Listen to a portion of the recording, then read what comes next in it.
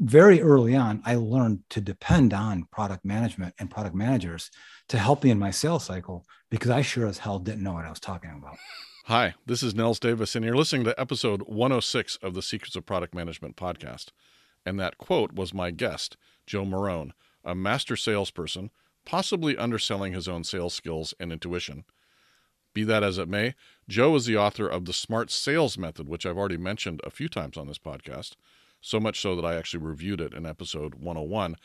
I love to talk to salespeople about how product managers and sales can collaborate and synergize. In episode 100, I had John Simmons on, another great sales leader. So I was introduced to this book, The Smart Sales Method, by Keith Allen Johns, one of my coaches.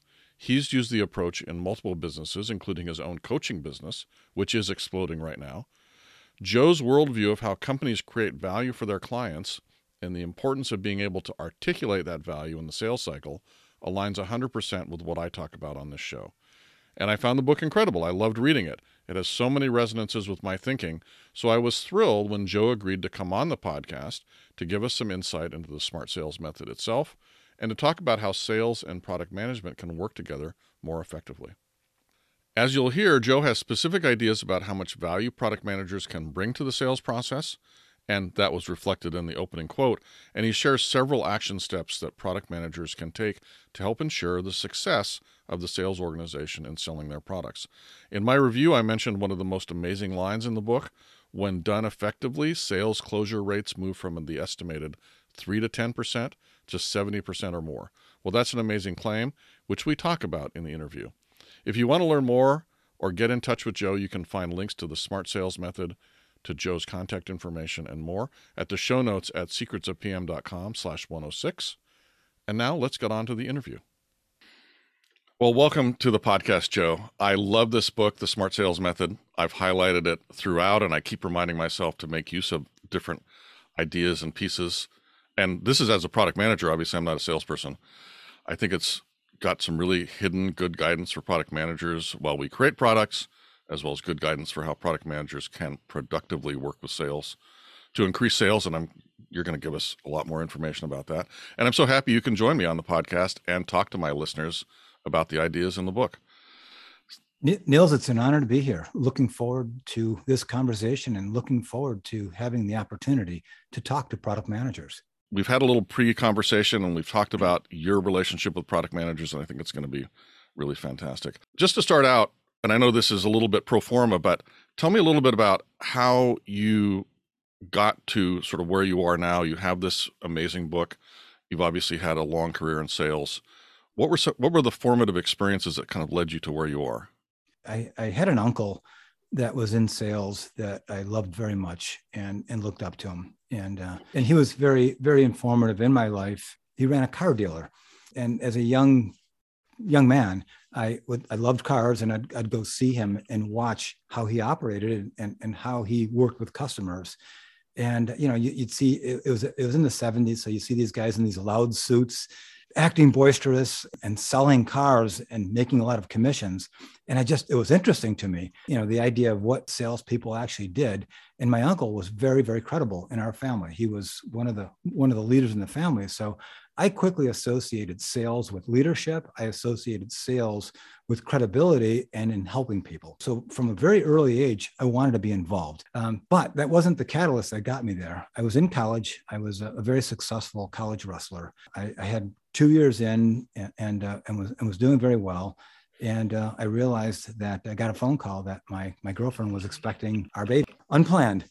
And and obviously, and it required me to get serious and do something with my life very, very quickly. My uncle helped me with getting my first job, which was way over my head. Never should have been in the role, but it was in a sales role with one of his friends in a software development firm that sold 911 systems to police, fire, and EMS organizations. It was one of the early ones in the mid 80s. And that was cool to me to get involved in that very early, working with highly engineered product with software engineers and product managers. And I was a sales guy. So right out of the gate, from 1 minute I'm in college, the next minute I'm working with product managers in a highly technical environment, and I had no business being there. But you made it work, obviously. Made it work. Yeah, we grew that. I spent 5 years there, and we just grew this company so far over the top that 500%. Mm-hmm. And it was excellent to have strong product managers with me.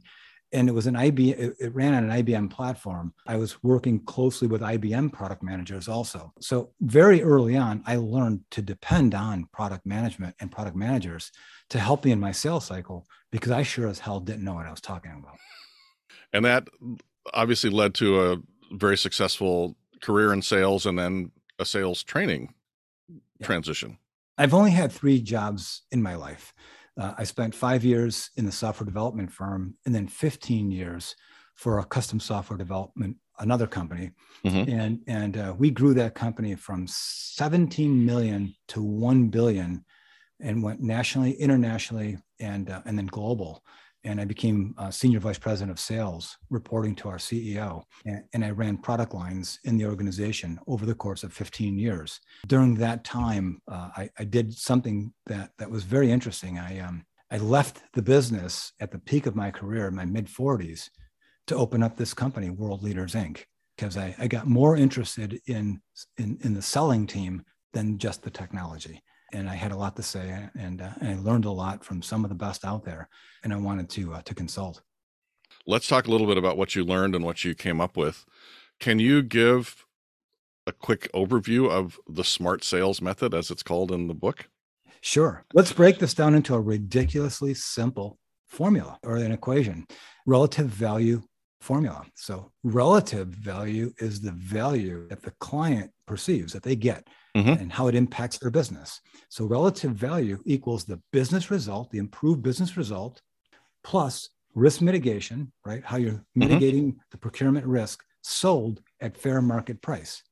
So then let's build from there. The foundation of a smart salesperson is an informative leader in the industry that can meet with a customer and understand the trends, the best practices and benchmarks, and teach that customer how to improve their business results through the technical product that they're selling. Mm-hmm. They're leaders. They're not solution sellers. They're not asking the customer what keeps them up at night. They're not demo jockeys. They're not relationship managers. They're not donut carriers.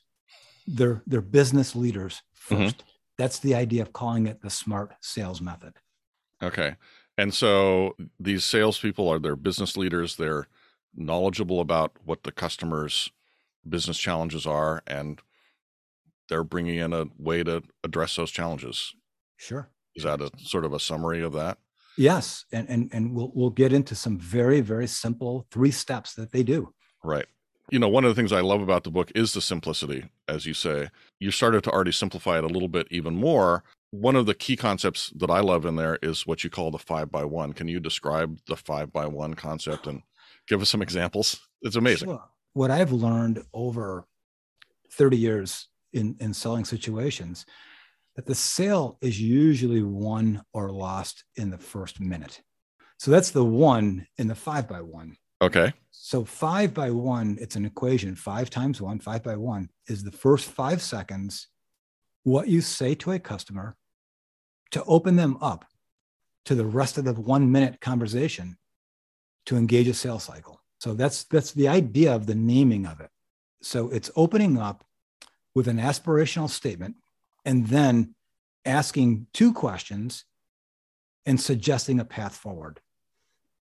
And I can give you countless examples. Yeah. So give us maybe a couple of examples just to illustrate this. Sure. So let's say a sales rep is calling on a GE general manager and they want to initiate a sales cycle. Let's say they're selling some type of robotic automation products or services. They would open up with that general manager, either in a phone call, an email, a voicemail, whatever that is, to say, I believe we can increase revenue generating throughput and reduce total cost of operations in your organization, in the next 30, 60 days. Is that worth a conversation? And you pause, and the customer will say, sure, yes. And you would say, why? And they would say, well, I can always use something to do that. And I would say, and why would you be open now? Mm-hmm. we've got a bottleneck. We're missing our production schedules. And the third part of that is to simply say, why don't we get together to determine feasibility, potential return, and if we're the right fit. So within that 1 minute, there's three key areas there.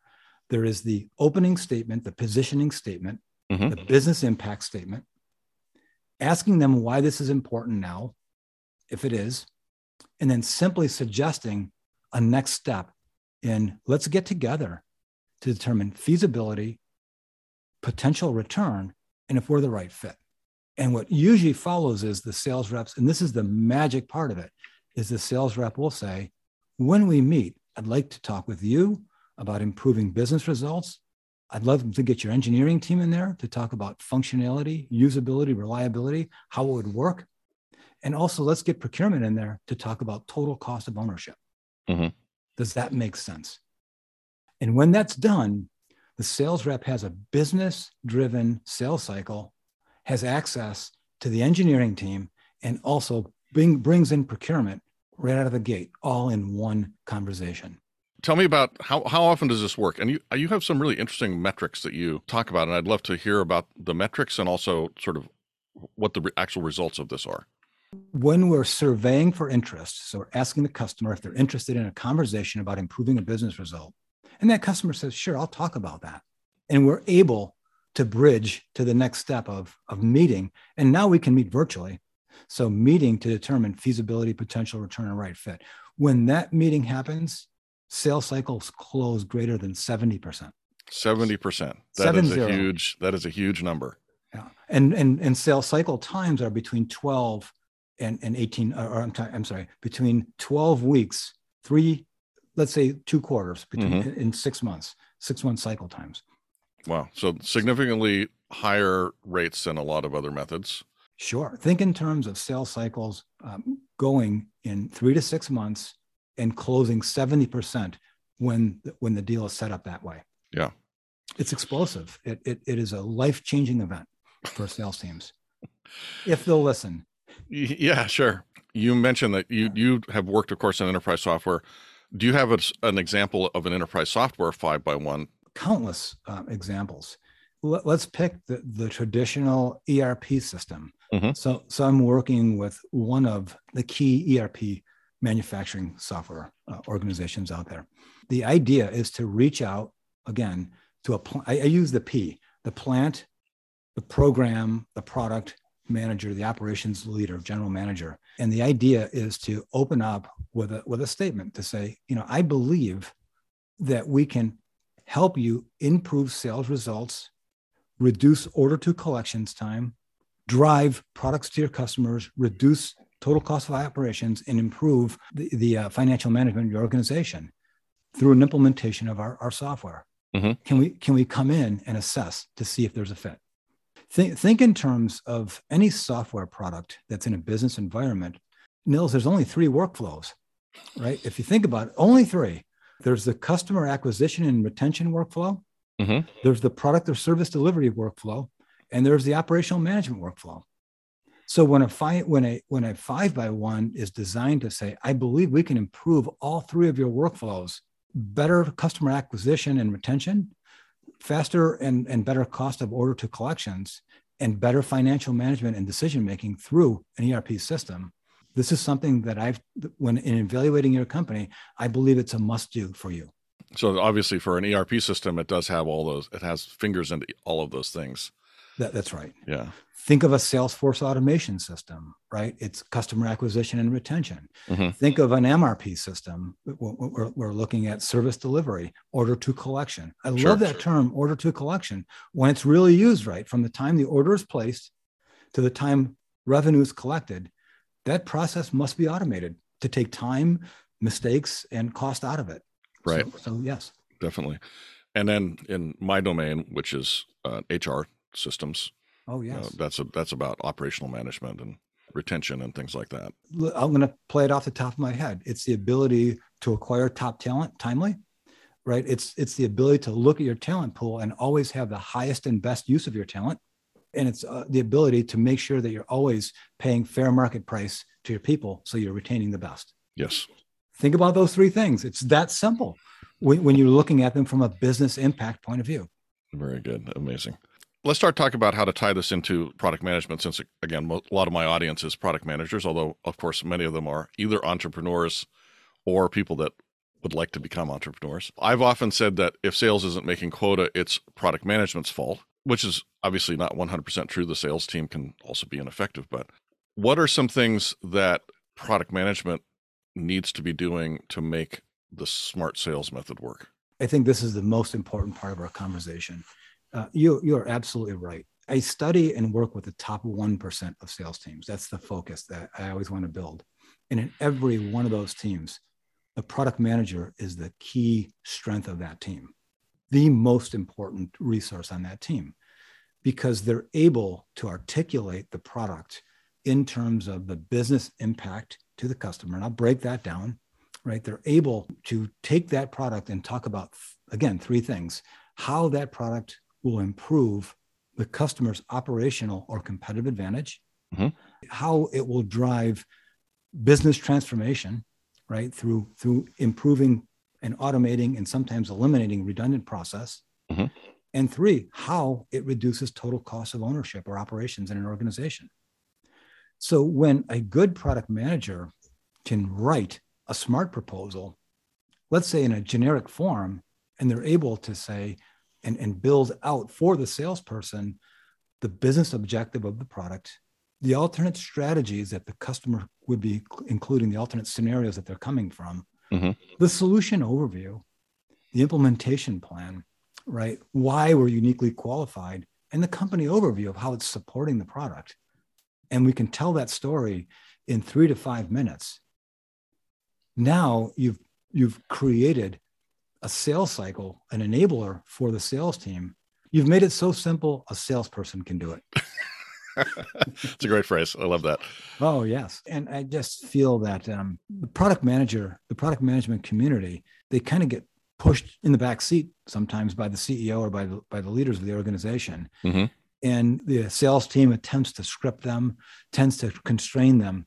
And I've always found that if I can open up in a selling situation and open up the business case to the customer and then say, Nils, why don't you just, in any way that you'd like, articulate to this customer what you think they should know about their business and our product. And I sit down and let that product manager talk.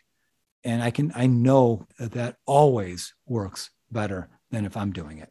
So I find that when the product manager really looks at this, they're just incredible. And we need to bring them more in leading sales teams than ever before. When you look at where sales is going today, a sales manager or a sales leader that isn't a product manager is severely behind in being able to lead a sales force. So I also believe that product managers should be considered in sales leadership roles. Can I give you one big mistake that product managers make? Okay. Yeah, this is excellent. So here is the biggest mistake that I see product managers make when they're working with their sales team. And this happened 2 days ago in a sales kickoff meeting. It's what I saw, and I had to step over the top.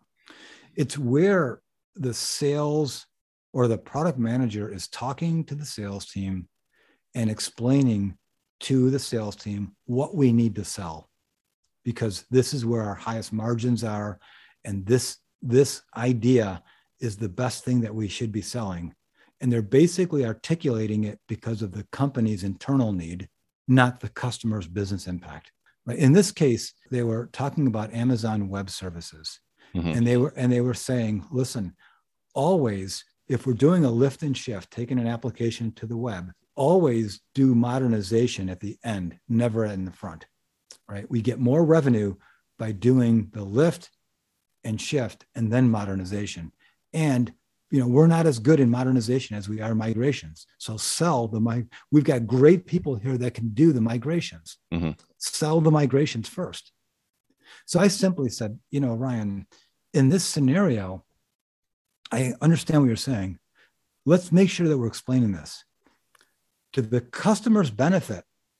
If we move the application into the new environment, right, from on-prem to cloud, and then begin to do modernization there, that is better for the customer because that whenever we re-platform, we're not going to go through those compatibility issues. So explain that same idea, how it benefits the customer, right? Not how it benefits us. And when the product manager is always talking about how it improves the customer's business impact, that creates some goodness with the sales team. Yeah, well, that makes total sense. The customers don't care about us. Right. They don't. Right. They don't want to hear. That's our problem. Mm-hmm. That is our problem. I don't want to burden the customer with our problem. We've got to figure out how to make money and sell something that's important to them. Yeah, you bet. Yeah. This aligns a lot with things that I've talked about, and listeners to my podcast will recognize that you're echoing some of the things that I talk about, like the fact that you can't create a new product until you know what the target market is already doing to try to solve this problem and why those things aren't working. So that's sort of your alternative solutions that you mentioned. You need to know what is the problem and what's it costing and what's the impact. Yeah. All things that you mentioned that go into that smart proposal. If sales doesn't have that information, so let's say the sales team reads your book and says, oh, this is awesome. Do you go to product managers and beat them up until they give you the information? Do you have an ideal way for sales to be pulling this information from product management? Yes. I think that if sales can ask product managers how this product specifically improves the operational or business competitive advantage. And I'm going to name, there's really 5 things. And I'm going to say this, it will come out and most likely challenged. So I want it to be challenged. If we were to take the top 100 business leaders in the world, living and non-living, right? So you look at Deming, if you look at Steve Jobs, you look at Elon Musk, you look at Peter Drucker, you look at the best of them, all of them, right? The Japanese automotive Deming, they would all agree that there are 5 business objectives in linear order that must be met. 5 and only 5. I'll start off with number one because it's most important. And that is, if your product can help that customer improve sales, revenue generation, market penetration, right? And corporate valuation for the customer, that's number one. So watch where number 2 follows number 1. If you can improve velocity in the organization from the time there's a hello to a closed PO, and you can increase that service delivery and revenue collection, improve cash flow, we'll call that operational velocity. Number 2. Number 3 would be if you can improve first-time quality and reduce non-value waste in the organization. Number 4, if you can help them meet legal, regulatory, and now social compliance. The next one is if you can improve profitability or reduce cost. Right. Think about that. You have to sell something. You have to deliver it timely. You have to deliver it first time quality, so it stays there. You have to do it legally, and then you have to make a profit doing it. So when a salesperson can constrain their conversations when talking to the product manager, their internal customer, or when they're talking to the external customer, when they can build out an impulse to the customer around improving those business results, and the product manager can tie the solution overview to that to say, this is how our software improves process, right? How it integrates with their existing people, existing systems, how it drives reliability, and how it ensures or replaces obsolescence. Now we're talking about aligning the technical aspects of your product to a business impact. And that's the most important thing. Yep. If you think about a product manager, if he or she can say, this is the end state business benchmark that every customer of ours gets when they buy our product, these are the alternate strategies they can go through. There's 3 of those too. Do nothing, do it internally, or use one of our competitors, and they can tell that story. And then they can describe in a very short, obviously smart demo, right? The demo that articulates and aligns to the business impact. That product manager is irreplaceable in the company and has the ability to have an independent career and go out and do this for other product managers. They can teach other product managers how to drive business results. Right. That makes a lot of sense. let's say that you're a product manager and you're working with a sales organization and you would like the sales organization to have a better approach to sales. Obviously, as a product manager, I probably can't get them to move to the smart sales method. But are there potentially some things that I can do as a product manager? Maybe there's a 5x1 for me when I'm talking to the sales team about my product or about an approach that they maybe should take to customers. This could go different ways. Do you have an idea about the product manager's 5x1 for talking to sales? I do. I do. First off, I believe in creating these 1 to 2 minute videos from the product manager that can be articulated right to the customer. And that product manager can do it just as we are right now to say how we help organizations just like yours. And they're able to simply describe the intended business impact based on the trends, what's going on, the pestle trends, right? What's going on, political, economic, social, what the business impact is, and how this can be implemented, the timeline and the cost. We've written scripts called smart demos. And if any product managers would like to have them, we can forward them to you. But it basically opens up with saying, when a manufacturing organization implements our XYZ widget, this is the business impact that they should be expecting, reciting those business impact solutions. Mm-hmm. And that would be the first third. The second third is the implementation is easy, quick. In a 90-day cycle, we will be with you every step of the way. And you're describing how it will implement into their processes, how it will not disrupt what they're doing today. Mm-hmm. And the third is being able to articulate the price, the fair market price. This will actually drive down total cost of operations in your organization. When that product manager can put that video out, magic happens. Because now the sales rep can take that video, link it, email to the customer and say, I need you to watch this video. I need you to spend, please humor me. Spend 30 seconds on it. If it doesn't sell you to watch the rest of it, then you can let it go. But if it's interesting, then we can get together to determine feasibility, potential return, and if it's the right fit for your organization. So the reality here is the product manager can take up the gap that most salespeople have because they're uncomfortable talking about the business impact to the business leader. And the product manager has that credibility. They have that stance.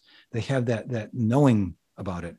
If in that video, you're making sure that your name is there and your title, now it reduces sales resistance because the P&L owner is looking at a product manager who they tend to trust more than a salesperson. It's an incredible enabler. Product managers really have to realize their power. When I think about doing something like that, I think about trying to rely on customer success stories. How do you tie customer success stories into some of the smart sales methods? I like to make them very, very simple, right? Before and after.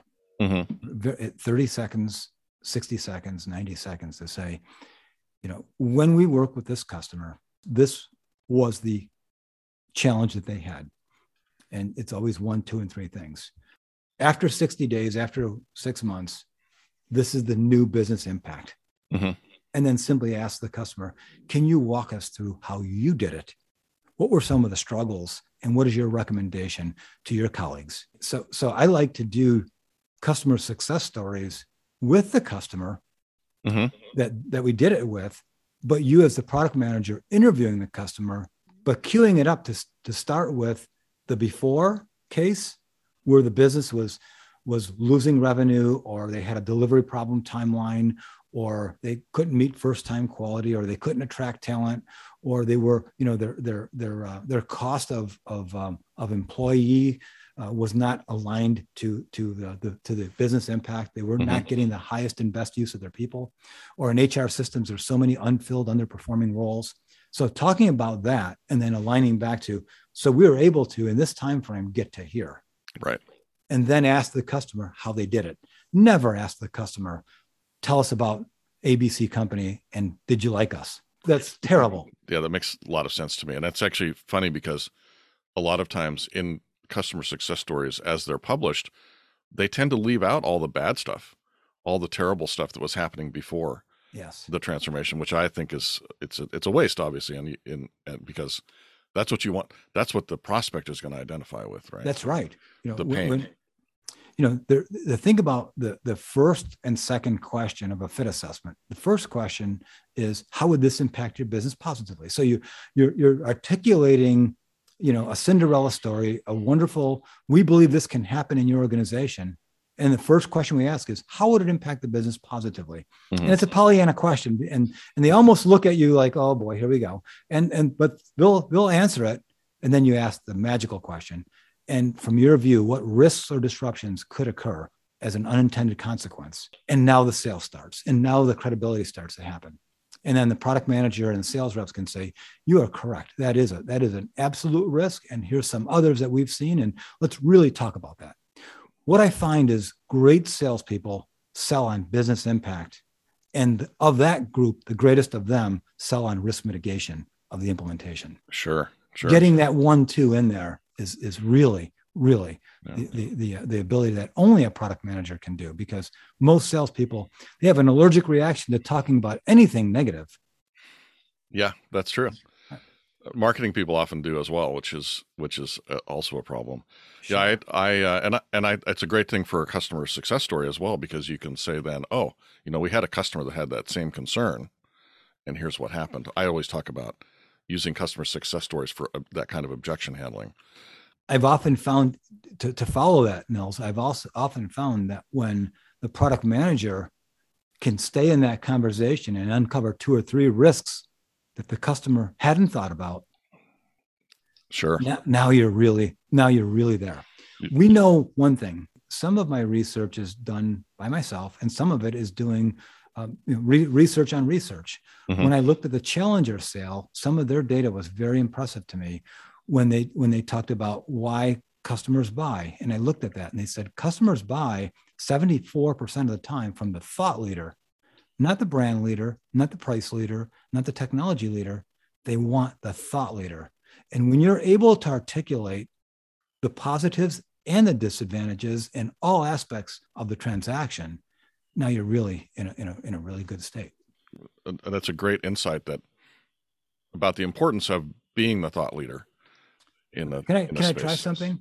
Let's say we did a suicide run. Let's say that we did something ridiculous. We're talking with a customer, and the product manager spoke out of school right in front of the sales rep and said to the customer, listen, if we do business, there's going to be 5 risks that we have to manage together. The first one is contractual terms and conditions. Getting a contract that's protective of you, right? That protects you is number mm-hmm. 1. The second risk is on-time delivery, getting it in on time. The third risk is performance. Will it do what we're saying? And the fourth risk is reliability. Will it perform over time?